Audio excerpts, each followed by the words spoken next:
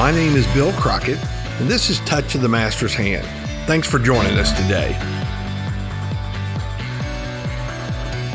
Happy Friday, everyone. This is Touch of the Master's Hand. My name is Bill Crockett. Thanks for joining us today. Our episode today is entitled Rough Starts and Strong Finishes. When I was in high school, I ran track. The races I did best in were the distance races. Those are the races where you must pace yourself for the long haul, making sure to reserve enough energy to make a strong sprint at the end. Many times my opponents would jump out to strong starts and get far ahead, only to run out of gas at the end. One such time was in the 4-man 1-mile relay. The first two guys ran a 220-yard dash each. The second man ran 440 yards, and the anchor man ran the last 880 yards. I was the anchor runner on our team. By the time I received the baton, we were a full half lap behind.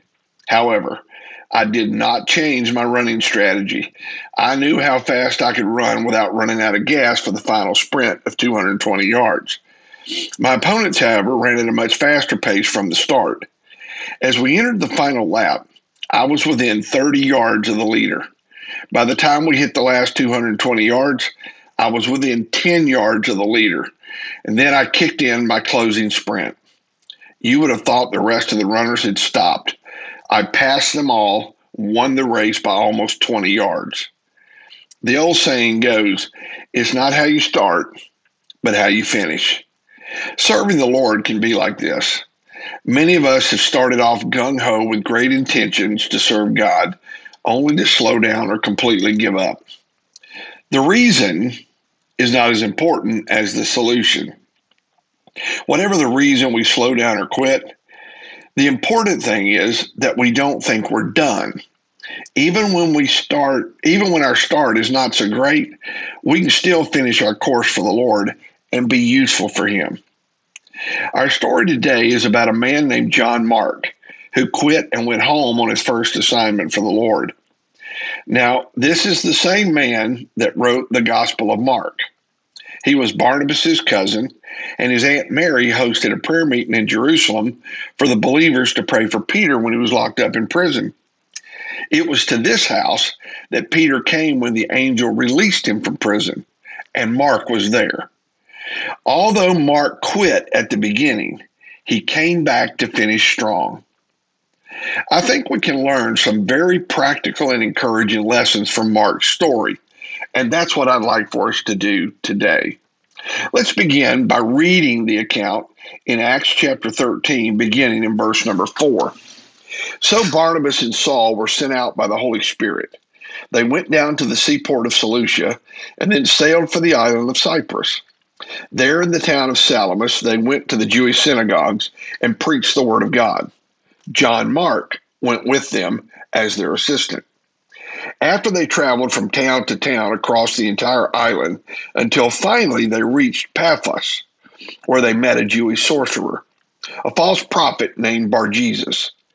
He had attached himself to the governor Sergius Paulus, who was an intelligent man.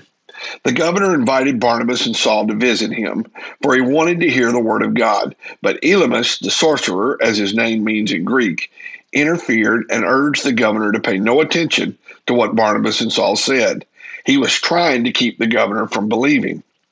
Saul, also known as Paul, was filled with the Holy Spirit, and he looked the sorcerer in the eye. Then he said, "You son of the devil, full of every sort of deceit and fraud, an enemy of all that is good, will you never stop perverting the true ways of the Lord?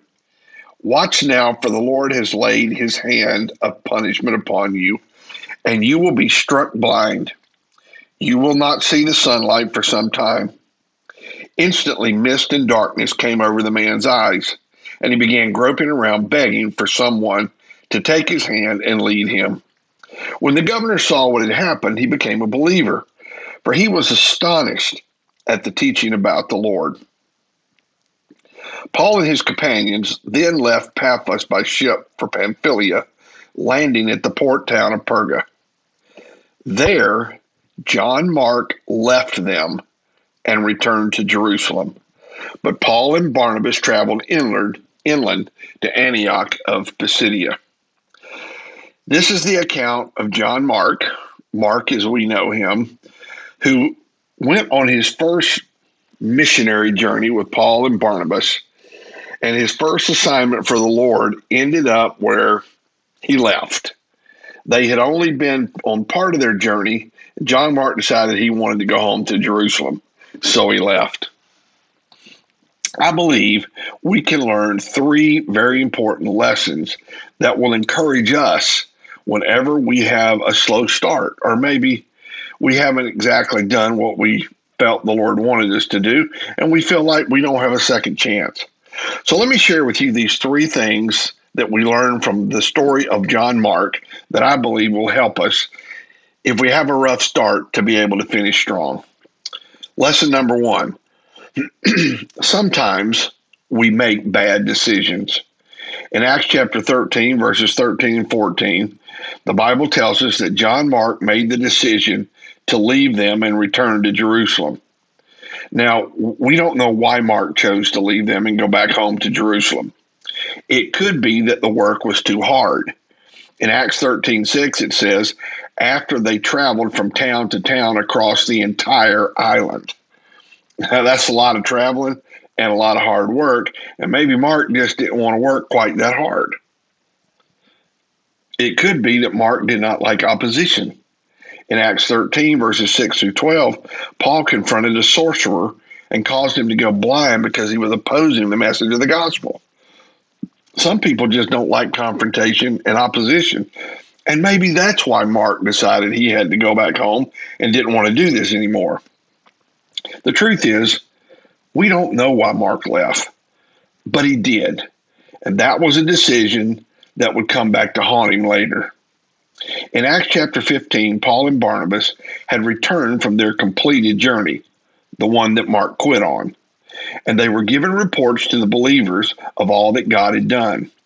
Then in Acts chapter 15 and verse 36, the Bible says this, after some time, Paul said to Barnabas, let's go back and visit each city where we previously preached the word of the Lord to see how the new believers are doing. Barnabas agreed and wanted to take along John Mark, but Paul disagreed strongly, since John Mark had deserted them in Pamphylia and had not continued with them in their work. Their disagreement was so sharp that they separated. Barnabas took John Mark with him and sailed for Cyprus. Paul chose Silas, and as he left, the believers entrusted him to the Lord's gracious care. Then he traveled throughout Syria and Cilicia, strengthening the churches there. Paul and Barnabas had a sharp disagreement, so intense that they decided to split up and go separate ways. What was the issue? John Mark and his decision to leave them and go back to Jerusalem. That decision had now come back to bite him, at least in the mind of Paul. However, Barnabas, who was his cousin, believed in him, and so he let Mark go with him back to Cyprus, which was actually Barnabas's hometown. It's very possible that Barnabas took Mark back to Cyprus to spend some time with him in his hometown and mentor him and train him. So first of all, we need to realize that we all sometimes make bad decisions, but that's not the end of the game. Lesson number 2, focus on those who believe in us and not those who don't. You see, when we make bad decisions, and we certainly will, there will always be people who will not trust us or believe in us again. However, God will always bring along someone who does, and it's that person who we should cling to. Barnabas was known as an encourager. As a matter of fact, his name means son of encouragement. Acts chapter 4 and verse 36 says this, for instance, there was Joseph, the one the apostles nicknamed Barnabas, which means son of encouragement. He was from the tribe of Levi and came from the island of Cyprus. And by the way, Mark is not the only person Barnabas took in when someone did not believe them. Ironically, he actually did the same thing for Paul when he first became a believer. Listen to Acts chapter 9, verses 26 through 28. When Saul arrived in Jerusalem, he tried to meet with the believers, but they were all afraid of him. They did not believe he had truly become a believer. Then Barnabas brought him to the apostles and told them how Saul had seen the Lord on the way to Damascus and how the Lord had spoken to Saul. He also told them that Saul had preached boldly in the name of Jesus in Damascus. So Saul stayed with the apostles and went all around Jerusalem with them, preaching boldly in the name of the Lord. Barnabas was the one who got the disciples in Jerusalem to believe that Paul truly had become a Christian and that he had changed. Ironically, it's that same Paul now who is the one who did not trust John Mark. And once again, Barnabas steps in and takes the one who is not trusted, Mark, in order to encourage him. My friend, no matter how many people may not believe in us or trust that we can do something, God will always send a Barnabas into our life to encourage and help us if we'll just allow him to. And that brings me to the last lesson I see in Mark's story, and that's this: bad decisions can be corrected. Mark finished his life extremely fruitful for the Lord. Notice these reasons why. Number one, he was used by God to actually write the Gospel of Mark. That's a pretty big accomplishment. Number two, Peter, the Apostle Peter, was actually a close friend, and in 1 Peter 5:13 calls him a son. The Bible says in 1 Peter 5:13, Peter speaking, "Your sister church here in Babylon sends you greetings, and so does my son Mark." Probably referring to the fact that Mark was his son in the faith. He was one that Peter had mentored. But number three, I know that he finished his life fruitful for the Lord because Paul actually served with Mark again and even said that Mark was helpful for his ministry. Now, this is the same Paul that just had a major argument with Barnabas over this guy, who is now actually serving with him again. Listen to Philemon verses 23 and 24. Paul says, "Epaphras, my fellow prisoner in Christ Jesus, sends you his greetings. So do Mark, Aristarchus, Demas, and Luke, my co-workers." Paul calls Mark his co-worker.